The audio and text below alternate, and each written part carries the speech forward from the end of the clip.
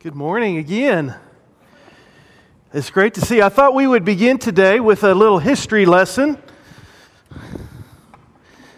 So I'll give you the date and we'll see if you know the year. We'll start early, July 4th, 1776. Very good. How about, let me check my notes here. How about December 7th, 1941? June 6th, 1944, the start and the end of World War II. Now here's one maybe to be a little harder. December the 16th, 1907, Oklahoma becomes a state. Seems like a pretty important date, right? How about October 31st? Any big church history buffs? 1517, the Reformation is born. Changed the world forever. October 12th, 1492, Christopher Columbus discovers a new world. July 20th, 19... Very good, Larry. You know what? That's the first day after my 5th birthday. First day in the military. That's the day that we walked on the moon. Days that changed the world forever. September 11th, 2001, right? 15 years ago. Changed the world forever. What has happened in our nation in 15 years? A lot, right? I would have Wilson, I don't want to embarrass Wilson, but Wilson turns 15 this week. That's what's happened in 15 years, right? A boy is born and grows up into a young man. There's lots of things that happen in 15 years. And so today is an important and historical day. It's a day that has literally changed our world forever.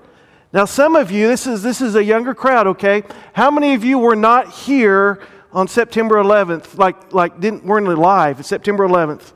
All right, there's a few of you that were 2001. How many of you weren't old enough to really remember what was going on in September 11th, 2001? Several more. We had some young children. And then the rest of us, we could probably tell you exactly where we were, right?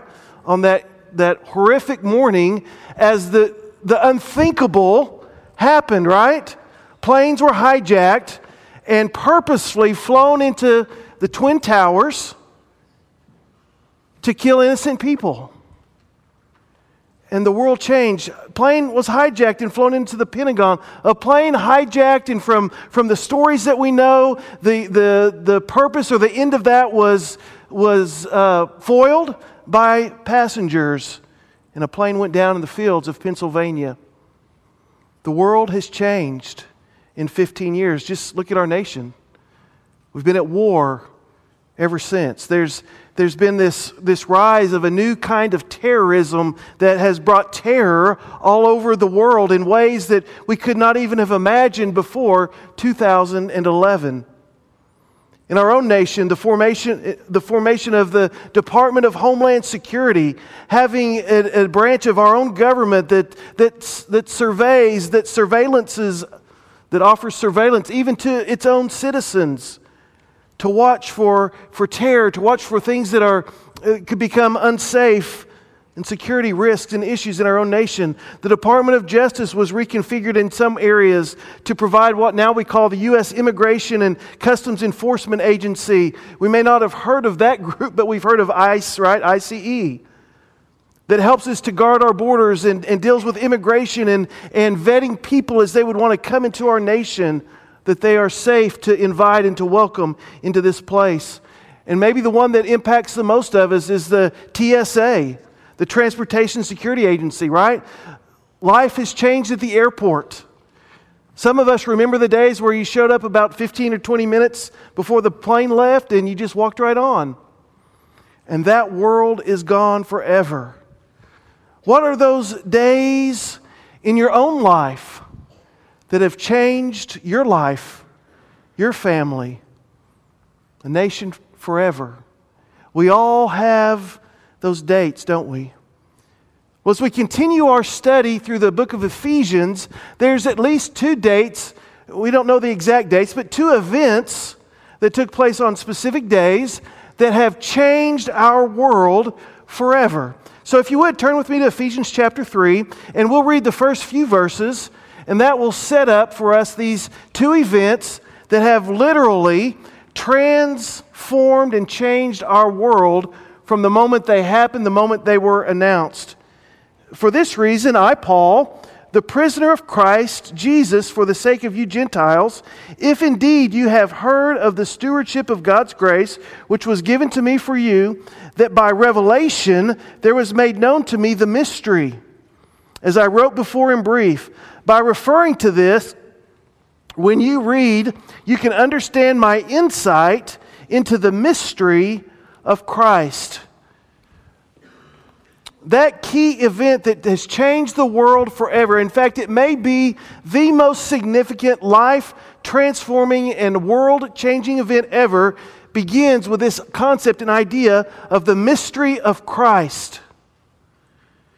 Now, what we want to talk about is the coming of Christ into this world. The mystery of, the theological word would be the mystery of the incarnation, in which God became man. The world changed on the day that the angel came to Joseph and said, Joseph, Emmanuel will be born. Emmanuel, God with us, shall be born. The angel of the Lord went to Mary and said, you will conceive a child.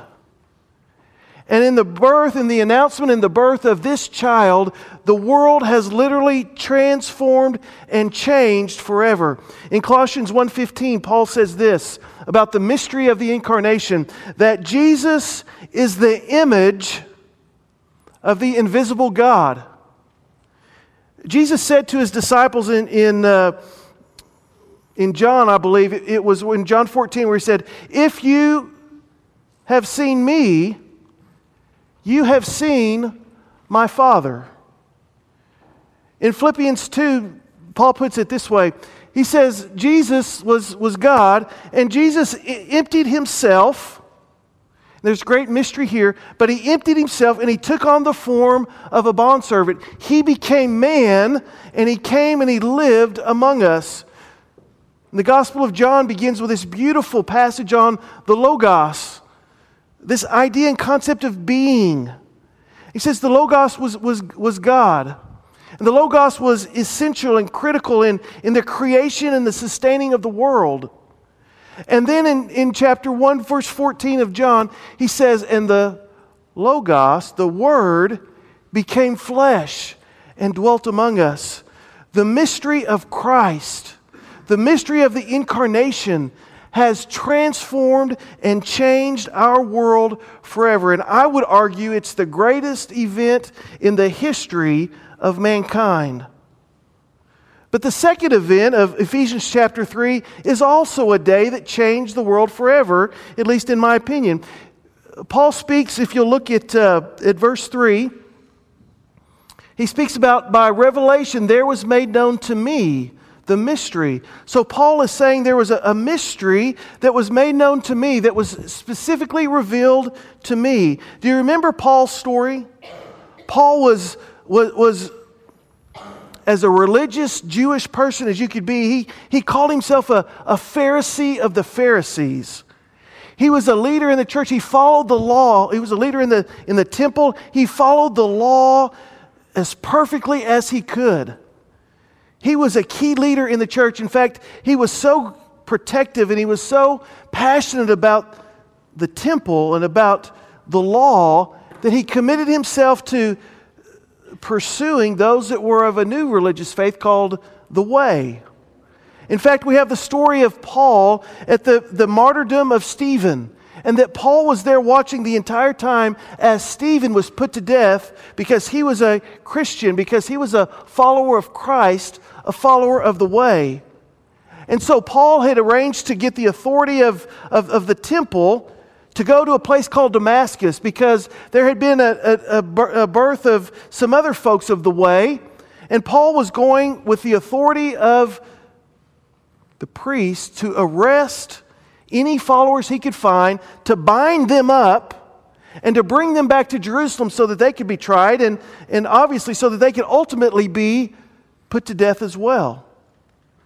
And yet on his journey on the road to Damascus, Paul encountered Christ. He encountered a revelation, a vision, and the Lord Jesus spoke specifically to Paul. And through this encounter, Paul claims an authority and a place among the apostles that gives him an authority that nobody else in the early church has except for the apostles. And so Paul is writing to the church at Ephesus and to all those other churches that this letter would be shared with, and he's sharing about how he experienced this revelation, and now it's his task and it's his opportunity to share this revelation with all those that would listen. When we turn back to chapter 1 of Ephesians, we talked about this a couple of weeks ago. Paul says, and we'll just start in verse 16, I do not cease giving thanks for you while making mention of you in my prayers, that the God of our Lord Jesus Christ, the Father of glory, may give to you a spirit of wisdom and of revelation in the knowledge of Him. I pray that the eyes of your heart may be enlightened. So again, coming to a place of knowledge of Jesus Christ is a place of wisdom and a place of receiving and embracing the revelation of Christ. Of having our hearts and our minds enlightened to the point where we accept by faith the revelation that Jesus is Savior and Lord. He's Messiah. He is the Son of God. So this idea of revelation is an important part of who we are and what we believe. And so I want to just spend a moment defining what I believe are some of the key points of revelation in general and why that becomes so specific that Paul says, I want to share this revelation that's been made known to me, to you, and specifically to us this morning. First of all, we would define revelation as that proactive act of God to reveal Himself to you and to me. God takes the initiative to make Himself known to us and to all people. And there are three ways that we have historically and traditionally understood how God has revealed Himself to us throughout the history of humanity. The first way is a general revelation that's made known to every person. And that's how God has revealed Himself to us through creation. In Romans chapter 1, Paul speaks specifically of this kind of revelation. It says that in the creation of the world, as we look about and we see the creation of this world, that there's no one without excuse to understand that there's a God. Each person, because we live in this beautiful created world, that there's something about creation that stirs within each of us the reality and the truth that there is a God. And as we look at creation, we see the characteristics, we see the nature of God revealed through the creation in which we live in. We know that God is a God of beauty as we see the beauty of God's creation. We know that God is a God of power as we see the power of creation manifest itself. We know that God is a God of order because we see the way in which the universe is ordered and the way that our world is ordered in so many different ways. God has revealed Himself to us through creation. But then the specific revelation that we proclaim and profess as Christians continues. The first way that God chose to reveal Himself after creation was He chose to reveal Himself through a people. And so in Genesis chapter 12, we have the first three verses there are the institution of the Abrahamic covenant. It's where God comes to Abraham and says, Abraham, I'm going to reveal myself to you and to all of your descendants, and I'm going to bless you in this. And the reason God chooses to bless and reveal Himself to a people is so that all people, so that you and I can also be blessed by God. So in revealing Himself to Abraham and to all of his descendants, God is choosing to reveal His nature and His character to us in so many different ways. And so as you read through the Old Testament, what's one of the key ways or one of the key things we learn about God? We learn His names, so to speak. And when we learn the names of God, they reveal His character to us. God is provider. God is nurturer. God is protector. God is sustainer. God is Savior. He's mighty warrior. These things are revealed to Abraham and to his people so that we can know God. God is revealing Himself to us through a specific people. And then as we come into what we would call the New Testament, God has chosen to reveal Himself in one last and complete and final way. And that is through His Son, Jesus. Jesus is God, the God-man. He became man and dwelt among us. And so God has revealed Himself to us through His Son, as I said earlier, so that when we see Jesus, we see the Father. And so as we study the life of Christ, as we see His compassion, as we see His love, as we see His focus on redemption and redeeming and saving and forgiving people, again, we have a picture, a revelation of who God is in this world. So for Christians, Jesus is the final and ultimate revelation and supersedes any other claims of revelation before or after the life of Christ.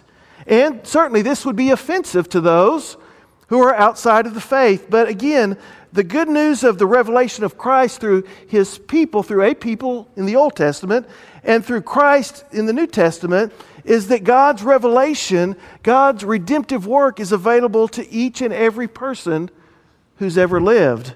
It's not exclusive. It's inclusive and welcoming of all people. Now, the Scripture records this revelation. The Old Testament is the story of God's people and the lineage of Abraham and how God has revealed Himself. The New Testament is the record, is the story of God's revelation through Jesus and His Spirit, through the birth of the early church and the life and death of Christ. And so God has revealed Himself to us in these ways, and the Scripture, as it has been written, as it has been shared, as it has been protected throughout thousands of years, comes down to us as a faithful witness to this Scripture. One of the ways that we would say this is God inspired the Scriptures through those who wrote the Scriptures, and today God's Spirit continues to illuminate the same Scripture through His Spirit so that His revelation continues to be alive and active and dynamic in our own lives. So Paul is declaring in verse 3 that he has received this revelation, a new revelation, a mysterious revelation. He's given us his credentials that Christ Jesus Himself appeared to him, and therefore as an apostle of Christ, and he would say, as the least of the apostles, now I share this revelation with you. So what is this new mystery? What is this revelation that Paul is excited and is passionate about sharing? Well, verse 6 tells us, Gentiles are fellow heirs of Jesus Christ. Let me read the entire verse 6. Gentiles are fellow heirs and fellow members of the body and fellow partakers of the promise in Christ Jesus through the gospel. Well, why is that such a big deal? Well, it's such a big deal because you and I, probably most of us in here, are Gentiles. And before Christ came, we were outside of being God's people and being considered God's people. And the mystery that Paul is revealing is that Christ and His promises of inheritance, of eternal life, are now made available to all of us. Each and every one of us. There's no one now who needs to be outside of God's work of grace and of love. We are all included in Christ Jesus. And here's even better news. We don't have to become Jews in order to be partakers of the gospel of Christ. You see, you could, even in those days of the Old Testament, you could become one of God's people, but you had to become a Jew first. And the good news for us today is that you don't have to become anything in order to become a Christian. You just have to receive God's grace and His love and His mercy. You receive His promises in Christ Jesus. And by faith, we receive those promises through Christ. I think this is a message that we need to remind ourselves of today. For you see, I think there was a time in our recent history, and certainly among some of us even today, is that in order to become like Christ, first you have to become like me. In order to become a Christian, well, first you need to become an American. And while our missionary efforts of the 17th and 18th and 19th, probably the 18th and 19th, 20th centuries are fantastic, sometimes the missionary message came with a promise of you become westernized, you become an American, and then you can become a Christian. And what we need to understand is that God's grace is for everybody. God's grace is for the Gentile. It's for those that aren't Americans. It's for those that aren't Westerners. You don't have to become an American or a Westerner to receive Christ Jesus and partake in the gospel of Christ. And this is an important and significant message that we need to remember. You see, Christianity is not culturally bound. Rather, Christianity is culturally transformative. We share Christ, and in people in their families, in their own cultures, as they receive Christ, Christ begins to do a work of transformation within the culture, within the family. And that is the good news of Christ. Paul continues on in verse 8. Remember last week we talked about that we come to grace, we come to salvation through faith. It's not of works, so that no one would boast. But once we receive God's grace, then we discover the invitation that God has planned for us good works to do, that He is forming and shaping us, and that now we're commissioned to go out and to do the good works of the kingdom of God.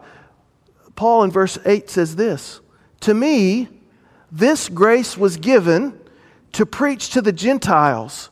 Paul is saying the good work that God has ordained for me to do is to go and to preach and to tell this mystery to the Gentiles, that the kingdom of God is now for the Gentiles. And Paul would say, and my task is to go and to share that with the Gentiles so that they can come and know Christ. He continues in verse 8, "To me this grace was given to preach to the Gentiles the unfathomable riches of Jesus Christ." What are the unfathomable riches of Jesus Christ? Have you ever thought about that? When we come to faith in Christ, Paul is saying, I'm going to preach to the Gentiles. He's coming to preach to you and to me. He's going to preach to those who have not been a part of the people of God, who are suffering, who are lost. And He's come to preach the unfathomable riches of Christ Jesus. What does that mean? What does that look like? Well, Paul in chapter 3, verse 14, begins a prayer. He begins a prayer for the church. And I think it's in this prayer that he unpacks some of the different layers and some of the different meanings of what the riches of Christ are like. If you look at that passage for me, and we heard some of it earlier with Tim and Amy's dedication of Braxton. But let me pull out at least 4 things that I think the riches of Christ refers to. First of all, that those who are in Christ are strengthened with power through the Spirit of God in the inner man, in the inner woman. So what does it mean to receive the riches of Christ? When we receive the riches of Christ, He begins this work in us through His Spirit to strengthen us, to strengthen our inner person. How do you survive days like 9/11? How do you survive those days where life just seems to be transformed right in the midst of your eyes? When the buildings of your lives come crumbling down, when those that you love are just gone. How do you go on from that? Well, it seems to me that part of the riches of Christ gives us a clue to how we survive. Because in Christ Jesus, in His Spirit, we can be strengthened in the inner person. And the only way you can survive those hardships of life is if your inner person is strong.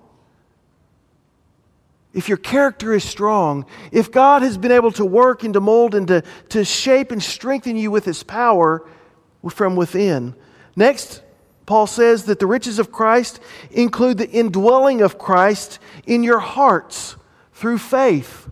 The riches of Christ is that we begin to grow in our own faith, that we begin to believe and to trust and to act out all that God has for us. So the Spirit of God is continually strengthening the inner person, while Christ, the indwelling Christ, is changing and transforming our hearts and drawing us to Him and strengthening our faith. Again, so that we can learn to see God in the midst of such tragedy, so that we can experience and trust that God is at work in the midst of such tragedy and bad days. Next, notice what Paul says, that the riches of Christ means that we are rooted and grounded in love. Are you rooted and grounded in love? It's been several months ago, we had talking to a mom of one of our college students that was from out of the area, and she was visiting her daughter, and we began to talk after the sermon one day, and she said, you know, the Christians in my community are known as the mean people. They're the people that want to condemn you and judge you, and they're mean to you, and they want to exclude you. And I'm thinking, wow, the riches of Christ Jesus is that we're rooted and grounded in love.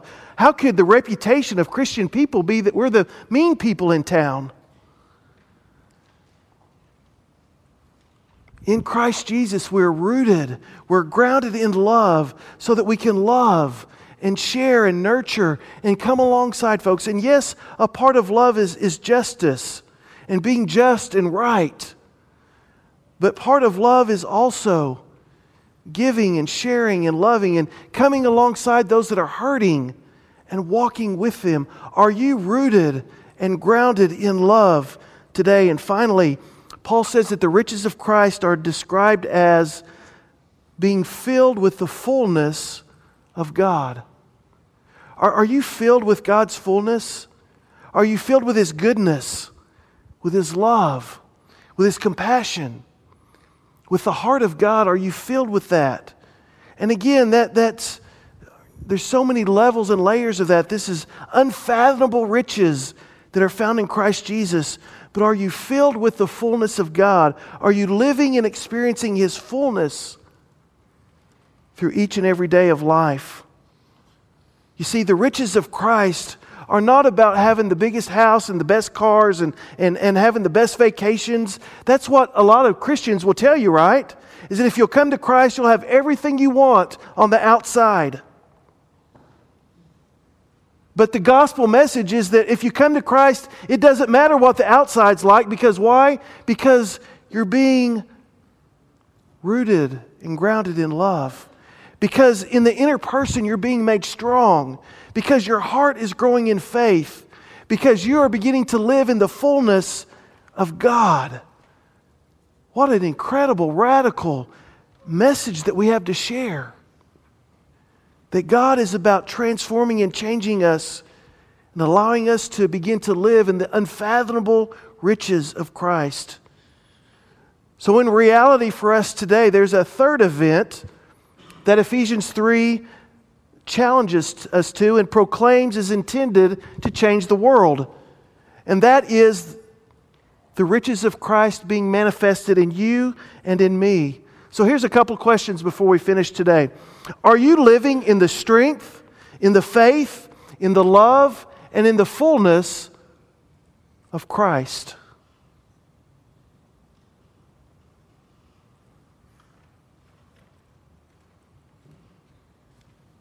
That's a question that each one of us has to answer. If you would say, no, I'm not living in His strength, I'm not living in His faith, I'm not living in His love and His fullness, my question to you is, why not? Why have you rejected the riches of Christ? Or why have you not committed yourself to growing and experiencing the riches of Christ in your life each and every day? Today could be the day that changes and transforms your life forever. It could be the day that you reclaim that inheritance and heritage from God to begin living again in the riches and the fullness of Christ. Will today, September 11th, 2016, be the day that you mark as the day that changed your life, that changed your family, that changed your world forever? You see, the mystery of Christ proclaims that we are all partakers of the promises of Jesus Christ. By grace through faith, His riches are available to you and to me. So today, September 11th, 2016, will you receive these riches? Let's pray.